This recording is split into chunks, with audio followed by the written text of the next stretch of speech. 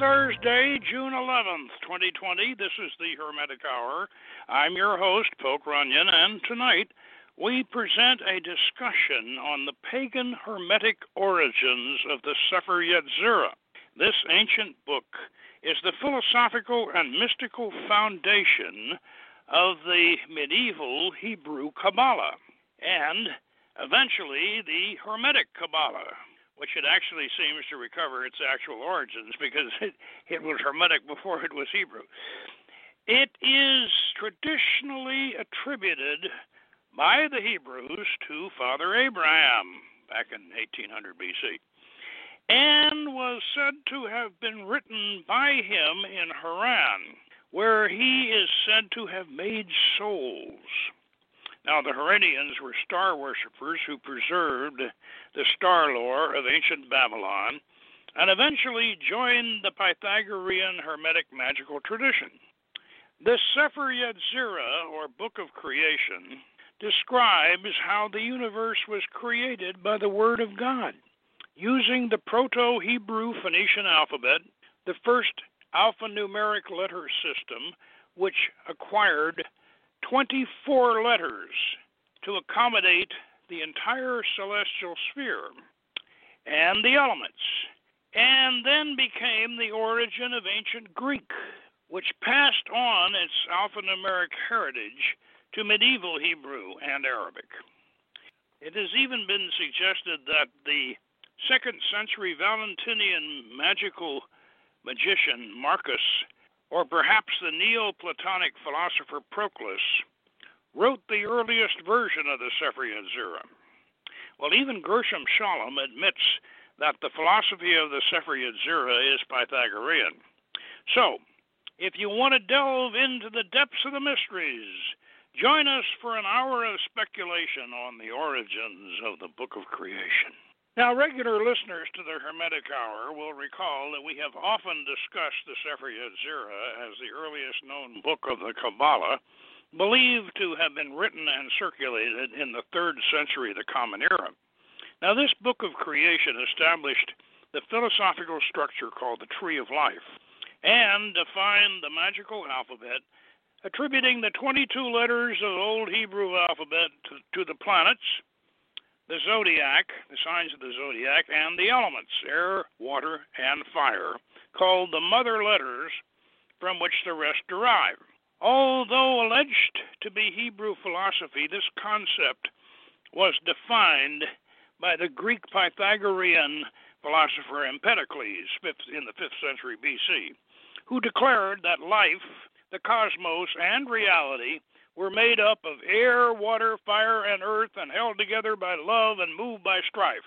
This and the astrological macrocosm reflected in the human microcosm became the key principles of the 1st century Hermetic philosophy. This Hermetic philosophy was incorporated into the teachings and rituals of Marcus, the 2nd century Valentinian Christian magician, who applied the letters of the Greek alphabet to the signs of the zodiac, and, according to some scholars, Marcus was the original author of the Sepher Yetzirah, and the father of both the Hermetic and the Hebrew Kabbahs. In order to make this more understandable, we need to dispel some popular misconceptions. First, Old Hebrew was not alpha-numeric. That's without a numeric analog, you have no Kabbalah. In other words, if the letters don't mean a number, then you have no Kabbalah. All right. Phoenician was alphanumeric, and Greek evolved from Phoenician. Hebrew acquired its alphanumeric equivalents from Greek in the 1st centuries of the Common Era. Now, how do we know this is true? Well, when the Septuagint, the 3rd century BC Greek version of the Torah, was translated back into Hebrew, Greek letters were used for the numbering the chapters. Old Hebrew had no numerical equivalents. Therefore, it is a fair assumption that the original version of the Sepher Yetzirah was written in ancient Greek by Proclus or Marcus or another Hermetic adept. The Greek alphabet had 24 letters, which gave it enough to accommodate the 12 signs of the zodiac, the 7 planets, and the 4 elements, the 4 mother letters of the original Tetragrammaton. But when the lost original of the book was subsequently rendered into Hebrew in the 3rd century, this lack of enough letters to fill out the creative elements of the Tetragrammaton resulted in an exercise in philosophical gymnastics which removed Earth from the original generative formula and reconstituted the chaos of an incomplete creation by sealing the universe with Yah, a form of Yahweh, to replace Amesh as the original God formula. Now let us consult with the 2 foremost authorities on Kabbalah to substantiate these claims. I will read from Gershom Scholem's Kabbalah, that's his big Kabbalah book, pages 25 through 28, to substantiate our original claims about the original Tetragrammaton. These are the words of Gershom Scholem. The text offers no more detailed explanation of the relationship between the Sephirots and the letters, and the Sephirot are not referred to again. Some scholars have believed that 2 separate cosmogenic doctrines, basically differing one from another, were fused in that book and were united by the method resembling Neo-Pythagorean theory, current in the 2nd and 3rd century BCE, of the Common Era, before the Common Era, and the real beings in the 3 strains of the cosmos, in the world, in time, and in man's body. In the language of the book, world, year, soul, came into existence through the interconnection of the 22 letters, and especially by way of the 231 gates, in effect the combination of the letters in the groups of 2, representing the roots of the Hebrew verb. It appears that the author held that the Hebrew verb is based on 2 consonants. The logical number of 231 combinations does not appear in the earliest manuscripts, which fix 21 gates in a combination of which are enumerated in a number of manuscripts. Every one existing thing somehow contains these linguistic elements and exits by the power whose foundation is in one name, the Tetragrammaton, or perhaps the alphabetical order, which is entirely considered one mystical name. The word process is essentially linguistically one. The first contains the 3 matrices, emote, containing the elements in the language of the Mishras, Aleph, Mem, Shin, which in turn represent the source of the 3 elements mentioned. In a different context in chapter 1, air, fire, and water. And from these all the rest come into being. These 3 letters also have their parallel in the 3 seasons of the year, according to a system found among Greek and Hellenistic writers. Get that now. See, he says, according to a system found in Greek and Hellenistic writers. And the 3 parts of the body, the head, the torso, and the stomach. And of course, this is the psychic center system.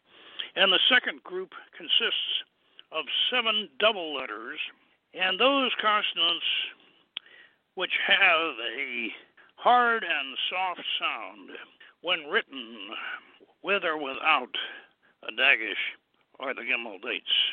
The presence of the dates and the group give rise to various theories, though the medium of the double letters were created, which created the 7 planets, the seven heavens, the 7 days of the week, and the 7 orifices of the body, the eyes, the ears, the nostrils, the mouth.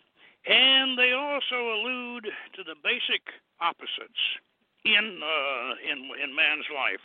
The 12 remaining simple letters correspond to the author, correspond to what the author considers man's chief activities, the 12 signs of the zodiac in the heavenly sphere, and the 12 months, and the 12 chief limbs of the body. And in addition, he gives a completely different phonetic division to the letters in accordance with the 5 places in the mouth where they are articulated. This is the first instance in which this division appears in the history of Hebrew linguistics, and it may not have been included in the first version of the book. Get that? Yeah, in other words, they're feeling their way into this thing because when they started, they didn't even have they didn't even have numeric equivalents. By the way, I apologize for this copy of Kabbalah that I have. It's about 8-point type. It really is.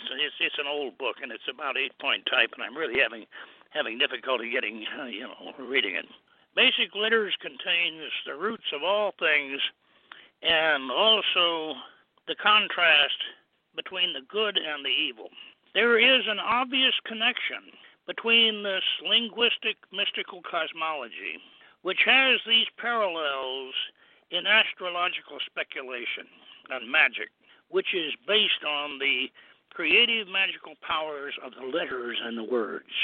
In fact, it might well be said that the Sepher Yetzirah speaks of the letters in which heaven and earth were created.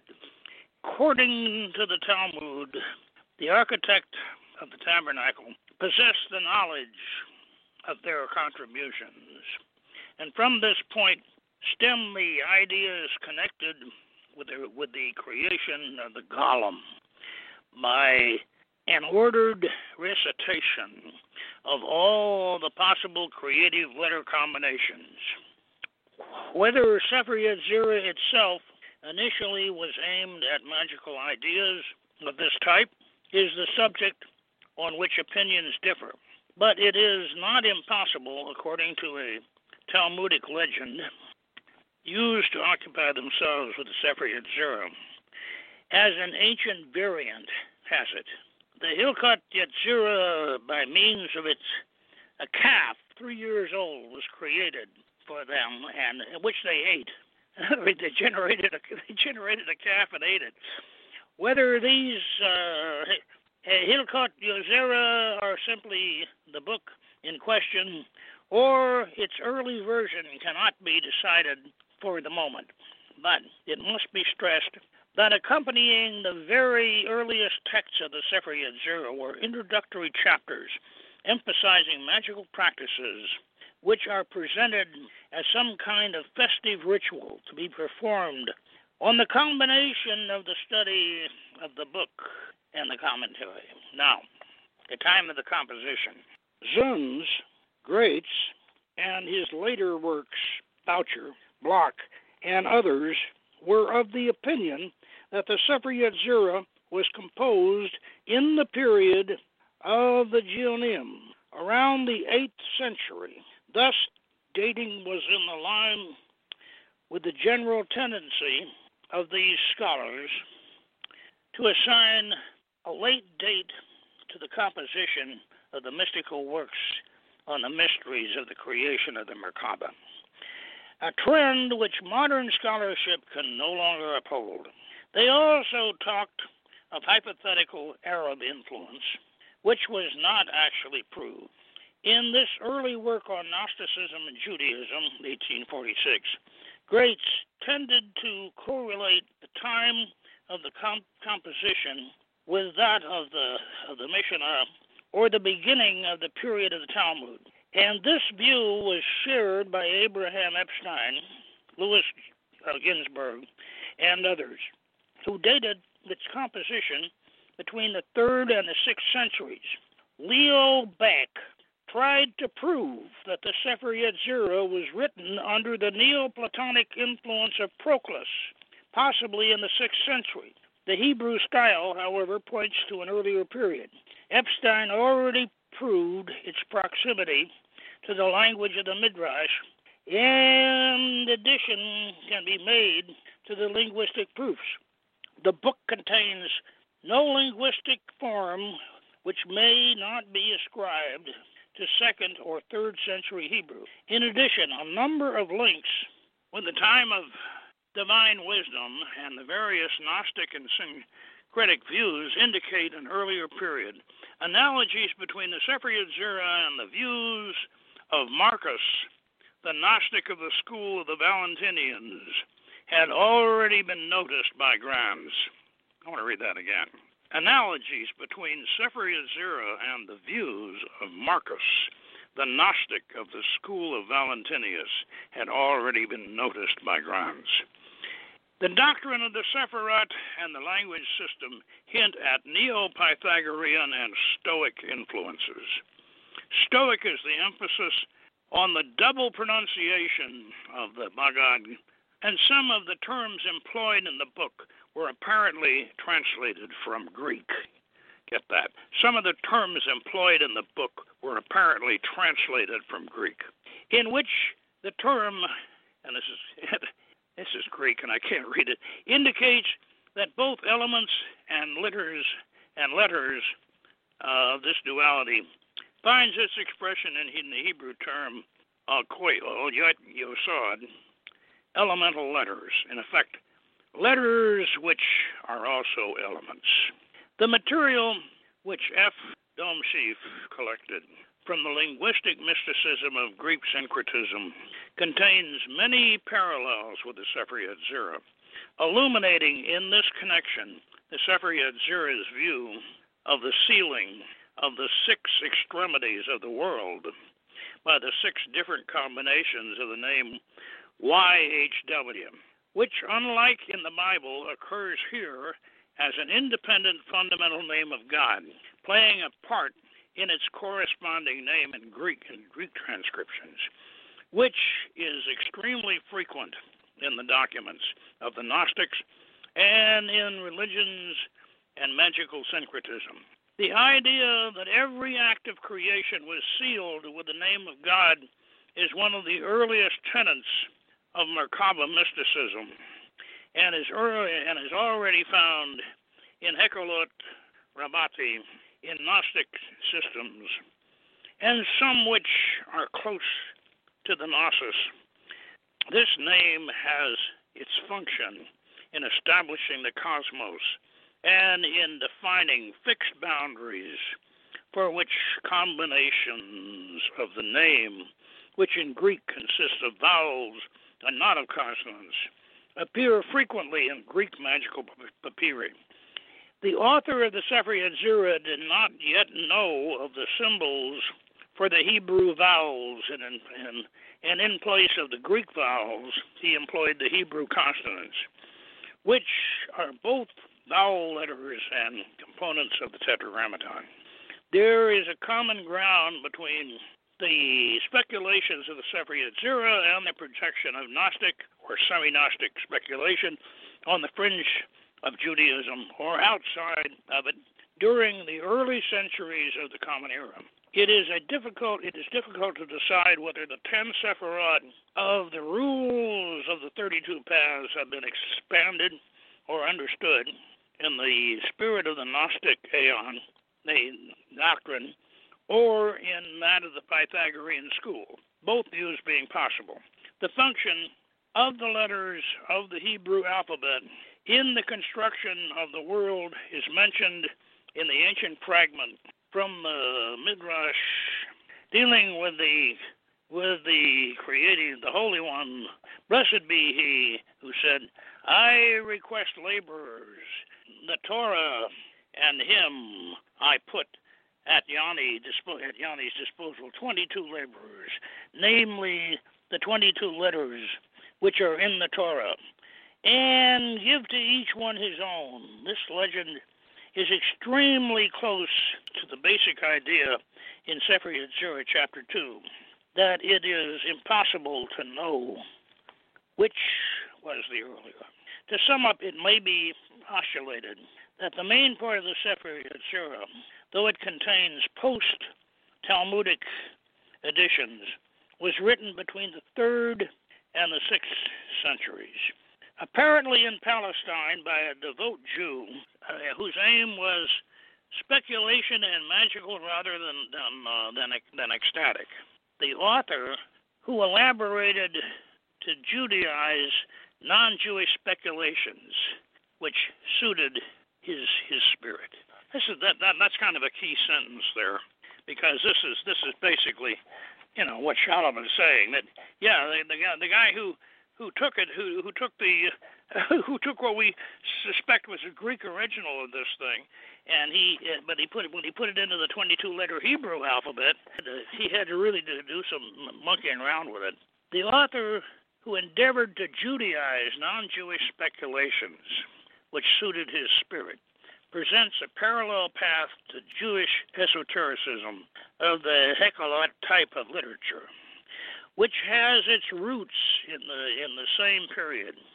This Judaizing is also apparent in the end of the book, which presents Abraham, the first to believe in the oneness of God, as the one who first studied the ideas expressed in the book and actually practiced them. Maybe an allusion to the use of magic mentioned above.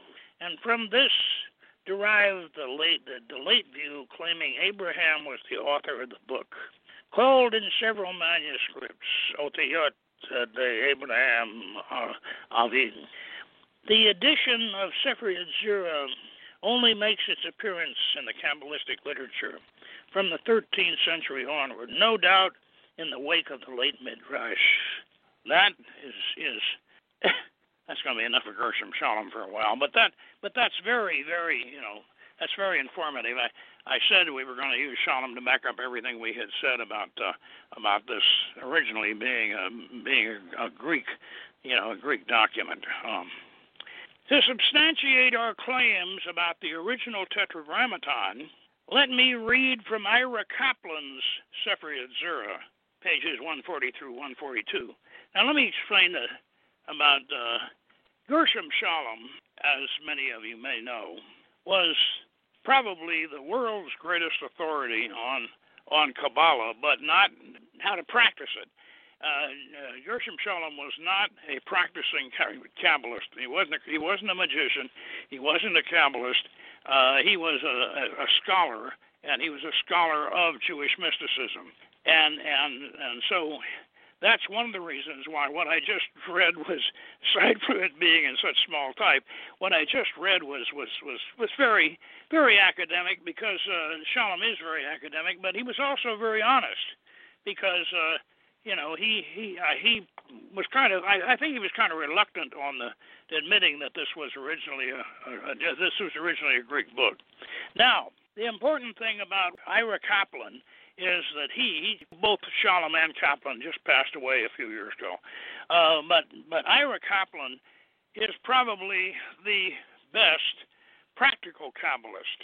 Kaplan is a mystic and a magician, and he actually kind of believes that Abraham really originally wrote it, because one of the things about Kabbalah is that as we know, belief is a form of yoga, like bhakti yoga, and so if you got legends like Abraham wrote this book, then you reinforce your power by believing it. Okay, so this is Ira Kaplan's chapter 3 of the Sepher Yetzirah.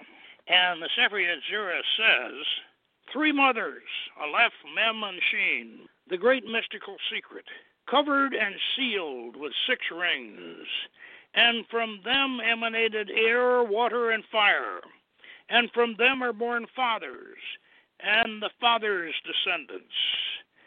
And now Kaplan's commentary on this. A great mystical secret. The word for mystical here is mufala. This is very closely related and shares the same root with the word pelia, used in relation to the 32 paths of wisdom. One reason for this, as discussed earlier, is because it was through these mother letters that one can enter into the realm of Chokmah, consciousness, which is the portal to the transcendental. These three mother letters are also related to the mystery of the divine name. The Sepher Yetzirah earlier said, he chose three letters in the mystery of the three mothers, Amasha. Thus, the numbers Amasha are the roots of the letters of the Tetragrammaton, YHV, according to the Kabbalists. Yud is derived from Mem, He from Shin, and Waw from Aleph. These three mothers therefore represent an even deeper mystery than the Tetragrammaton. The Tetragrammaton actually only relates to the 10 Sephirot. There is, however, an aspect of creation that existed before the Sephirot. In this stage, the proto-Sephirot existed as simple, non-interacting points. In the language of the Kabbalists, this is known as the universe of chaos, Tohu. In the state of the vessels, which were the proto-Sephirot, and could neither interact nor give to one another. Since they could not emulate God by giving, they were incomplete, and could therefore not hold the divine light. Since they could not fulfill their purpose, they were overwhelmed by the light and shattered, and thus known as the breaking of the vessels. The broken shards of these vessels fell to the lower spiritual level and subsequently became the source of all evil. It is for this reason that chaos, Tohu, is said to be the root of evil. This is where they get the cliff-hop idea. The shells fall down into the cliff-hop. But the cliff-hop is not Christian Tartarus. It's not Dante's Tartarus at all. They're not similar at all. After having been shattered, the vessels were once again rectified and rebuilt into personifications, partsafim. Each of these partsafim consists of 613 parts, paralleling the 613 parts of the body, as well as the 613 commandments of the Torah. These partsafim were then able to interact with each other. More important, though, the Torah, they were able to interact with man. And this is the stage where the Sephirot became givers as well as receivers. And this, of course, is the microcosm, the replication of the universe in the human body. In this rectified state, the vessels or Sephirot became fit to receive God's light in Kabbalistic terminology. This state is called the universe of rectification, Tikkun. Kabbalists teach that the letters of the Tetragrammaton, YHV, only pertain to the universe of rectification. In the universe of chaos, Tohu, the divine name consisted of the letters Amasha. And by the way, just to mention that they kind of got this into the Torah, and eventually the Samaritan Torah got written with this. But whenever a Samaritan priest sees YHVH in his Torah, he pronounces it Shema. When a person enters into the mysteries, he must I'm telling you that, not Ira Kaplan. Ira Kaplan probably wouldn't. When a person enters into the mysteries, he must parallel the sequence of creation. First, he enters the universe of chaos, Tohu, and here his mind is filled with confused and transient images. And if he perceives the Sephirot, they are like lightning, running and returning. And the Sephirot are perceived as disconnected images, where no relationship between them can be seen. This is the state of consciousness attained through the letters of Amasha, as discussed earlier. The initiate can then enter the universal rectification, where the Sephiroth are connected and assume the form of Partsafu. Each Partsafu is a human-like form and closely related to the conception through the letters of the name YHVH, together with various letters as described in Chapter 2. This is the name associated with the universal rectification. And by the way, this rectification was part of what the author, the author who retranslated the Greek into Hebrew. This part of what the manipulations that he did. Here one must combine all the Sephiroth to form a single body. One also becomes aware of the lines connecting the Sephiroth, which are included in the 32 paths of wisdom, and hence when one of these 32 paths are discussed, the Sepher Yetzirah uses the names YH and YHVH.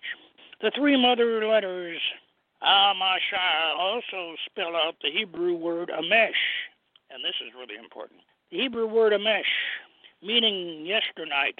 This occurs in the verse, "You slept last night, Amesh, with my father," in Genesis 19:34. The word Amesh also denotes deep, impenetrable gloom, as in the verse, "Gloom Amesh," waste and dissolution. This is the inky gloom that existed before creation. It is the universal chaos, the yesternight before the Sephiroth were brought into being. There is also evidence that the word Amesh was also used as a mystical name of God. Thus, Laban said to Jacob, "The God of your fathers last night, Amesh, said to me." And this can just as easily be read, "The God of your fathers, Amesh, said to me." Similarly, Jacob said, "And Amesh gave judgment." According to some authorities, the letters Aleph, Mem, Shin also conceal a deeper mystery, which is Aleph, Vav, Yud. Another element of the mystery of the letters Amesh is the fact that they represent the reconciliation of opposites. Logically, there is no way in which opposites can be reconciled. These letters therefore represent a mystery which cannot be penetrated by logic. One commentator states that the letters Amesh contain the mystery through which one can walk on fire. And the reason that this may be is because these letters have the power to reconcile opposites. And it is possible that Rav Zera made use of this technique to prevent his feet from being burned in fire, as is related in the Talmud. So, basically, what we get from that is that the Tetragrammaton originally was air, fire, water, and earth, and then they eliminated earth because they didn't have a letter for it, and so they ended up having to create these machinations to complete it. Now, before leaving the question of original authorship, we should look at the traditional belief that Father Abraham wrote the Sepher Yetzirah and used it to create souls while sojourning in Harran. Well, let us again consult Rabbi Kaplan, who lends more credence to traditional belief. Let's go back to Ira's introduction. I'm very fond of this Abraham legend. I like it. Okay. The earliest source to which the Sepher Yetzirah is attributed is the patriarch Abraham. As early as the 10th century, Saadia Gagon writes that the ancients say that Abraham wrote it. Opinion is supported by almost all of the early commentators. Such ancient Kabbalistic texts as the Zohar and the Rizio also attributes the Sepher Yetzirah to Abraham. A number of very old manuscripts of Sepher Yetzirah likewise begin with a colophon, calling it the Letters of Abraham our Father, which is called the Sepher Yetzirah. This does not mean, however, that the entire book as we have it was written by Abraham. As Saadia Gaon explains, the principles expounded in Sepher Yetzirah were first taught by Abraham, but they were not actually assembled in a book form until much later. Another authority notes that it could not have actually been written by Abraham, since if it had, it should have been incorporated into the Bible, or at least be mentioned in Scripture. Similarly, when the Zohar speaks of the books antedating the Torah, it does not include the Sepher Yetzirah among them. The Sepher Yetzirah were first taught by Abraham, but they were not actually assembled in book form until much later. Another authority notes that it could not have actually been written by Abraham, since if it had, it should have been incorporated into the Bible, or at least be mentioned in Scripture. Similarly, when the Zohar speaks of books antedating the Torah, it does not include the Sepher Yetzirah among them. The attribution of Abraham is supported by the final stanza of the Sepher Yetzirah. When Abraham looked and probed, he was successful in creation. This passage clearly suggests that Abraham actually made use of the methods found in this text. In many editions of the Sepher Yetzirah, scriptural evidence is provided by the verse, Abraham went as God had told him, and Abraham took the souls that they had made in Harran. According to some commentaries, this indicates that Abraham actually used the powers of the Sepher Yetzirah to create people. This would be the earliest example of the use of the Sepher Yetzirah to create a golem. According to this, Abraham would have learned how to use the mysteries of the Sepher Yetzirah before God told him to leave Harran. Other authorities, however, say that making souls refers to converting them to belief in the one true God, and this is also supported by the Zohar. And some of the commentaries attempt to reconcile this with the text of the Sepher Yetzirah, explaining that with the miracles wrought through the Sepher Yetzirah, Abraham was able to convince people of the power of God and thus convert them to true belief. The scripture states the souls that they made in the plural.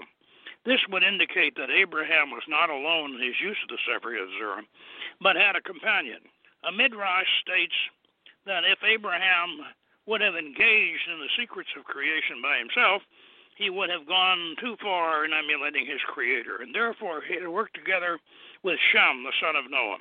Ancient sources identify Shem with Melchizedek, who blessed Abraham and taught him many of the earlier traditions. And of course, Melchizedek was a priest of the Most High God, Elyon, not Yahweh. The most important mysteries of Sepher Yetzirah involve the inner significance of the letters of the Hebrew alphabet. Here, too, we find that Abraham was a master of these mysteries. A midrash states that the letters were given to none other than Abraham. As we shall see in the commentary, the arrangement of the animals when Abraham made his covenant with God also appear to be based on the mysteries of the Sepher Yetzirah. Further support linking Abraham to the Sepher Yetzirah is found in the Talmudic teaching that Abraham had a great astrology in his heart. This is important, and that all the kings of the east and the west arose early at his door. You don't need to be a rocket scientist to figure out what that means. Sepher Yetzirah is one of the primary ancient astrological texts, and it is possible that it incorporates Abraham's astrological teachings. The fact that this astrology was said to be in his heart might also indicate that it involved various meditative techniques, as was indeed the case of ancient astrology and was also suggested by the Sepher Yetzirah. There is evidence that these mysteries were also taught to Abraham by Shem, along with the mystery of the calendar, Sod Alabur. When God revealed himself to Abraham, one of the first things that he taught was not to be over-dependent on astrological predictions. Abraham, also fully aware of the magical and idolatrous uses that could be developed from these mysteries. The Talmud thus says that Abraham had a tract dealing with idolatry that consisted of 400 chapters, And there is also a Talmudic teaching that Abraham taught, the mysteries involving unclean names, to the children of his concubines. This is based on the verse, to the sons of the concubines that Abraham had. Abraham gave gifts, and he sent them away to the lands of the east. And these gifts consisted of occult mysteries, which then spread in Eastern Asia.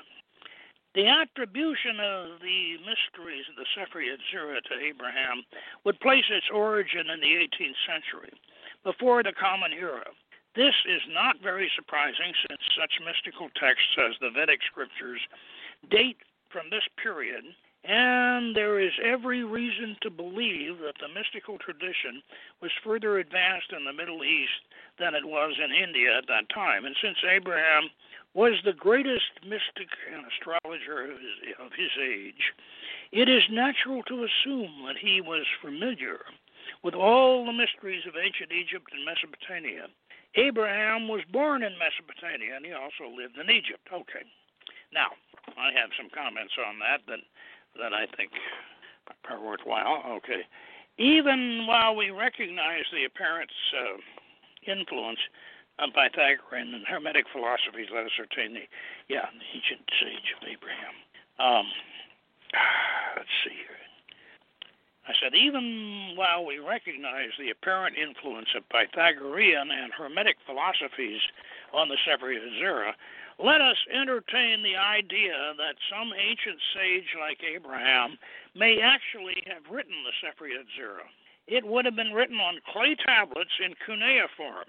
Cuneiform was not an alpha-numeric alphabet, but it did include a numbering system and would have been similar to the other books the Harranians would have been custodians of. They were custodians of the Sumerian and Babylonian astrology and astronomy. And Abraham came from Ur, down in Mesopotamia, down southern Iraq, from Ur to Harran, and thence to Canaan, where he met Melchizedek, the priest of the Most High God, and received the blessings of God, Elyon, before moving to Egypt. Now the sequence ties up several mythical and historical themes and motifs that relate to the Sepher Yetzirah. The connections are so compelling that we are romantically encouraged to imagine an ancient set of clay tablets from which one of our Harranian magicians translated the cuneiform into ancient Aramaic or Syriac, and a Jewish scribe then rendered it in Hebrew in the 3rd century of the Common Era. Now, personally, I prefer the theory that Marcus the Valentinian, who gave us the celestial Kabbalah of the Summa Sophia, wrote and translated the original Sepher Yetzirah in the same Greek alphabet he used to create the Summa Sophia, and that it was subsequently retranslated into Hebrew and had the tetragrammaton distorted to become Yahweh rather than Elyon, and thus created the Hermetic Qabalah. Now, that is just about wraps up what we have on the Sepher Yetzirah, but I would like to mention that when I first got started in magic, something that was when was that? Let's see, that was back in 1969. When I first got started, one of the first things I had to acquire was a copy of the Sepher Yetzirah, and I immediately got Kalish's version, which had a very nice 7-pointed star, 7-branch candlestick on it, on the front of it, and I discovered, as I got further into it, got into Agrippa and the Golden Dawn and other versions that no version of the Sepher Yetzirah, the 7 doubles and the 12 singles and the doubles and the mothers, no version of the Sepher Yetzirah agreed. They were all different. Well, somebody finally explained this and saying, "Oh well, it was such a powerful book that none of the rabbis that had their different versions of it would put down the actual ones. They did it in cipher." Well, maybe that's true, but the most important thing the Golden Dawn did the Golden Dawn, and they're going to give Eliphas Levi credit for this. The Golden Dawn straightened out the attributes of the Sepher Yetzirah. The Golden Dawn's version of the Sepher Yetzirah, the one that they based their tree of life, the Minuta Mundum, on, is the one that we all use. That's, in other words, the paths, the paths that are attributed to the planets and all the attributions of the paths and the tarot cards, everything, and that Golden Dawn version of the Sepher Yetzirah is the one that the entire Hermetic Qabalah now uses, including ourselves, and as I say, we have to give the French Magus, Eliphas Levi, the Victorian age Magus, we have to give him credit for it. He's the one who straightened it out, and in doing so, he got the erroneous idea that the tarot preceded the Kabbalah, which is not true at all. But he got in straightening out the Sepher Yetzirah attributions, and that's what he came up with. The Sepher Yetzirah is a tremendously important book. It is a tremendously powerful magical book. It is, as I say, it is the magical text, and I hope that this has stimulated your interest in it, and I think that you may have given you a new perspective on it. As I said, it is the original Tetragrammaton, a mesh, or Shema, or a mesh, or that's the original. Next week we are going to do our summer solstice ceremony. I think it's about the 46th consecutive one. We're going to do it live here on the Hermetic Hour, and we're going to have our senior members are all going to be on. We're going to take the different parts, and we're going to all read the seasonal and do the sound effects and all over the air. And I want you, however, if you want to see a summer solstice ceremony, you could go on YouTube and play the Rites of Magic, M-A-G-I-C-K, and one of the parts of the Rites of Magic is a complete video of the summer ceremony. So you might want to look at that. So next week on the Hermetic Era, that's what we're going to do. We can't go out in the henge because we're still in a sort of a masked lockdown, kind of thing, and we can't very well do our seasonal. So we'll do it on the Hermetic Hour, and I want you all to listen in, and you might have a little glass of mead. So when we do the drink with me, who drinks with me thing, you can raise your little glass of mead and have it with us. And so until next week, take care, be well, and good magic.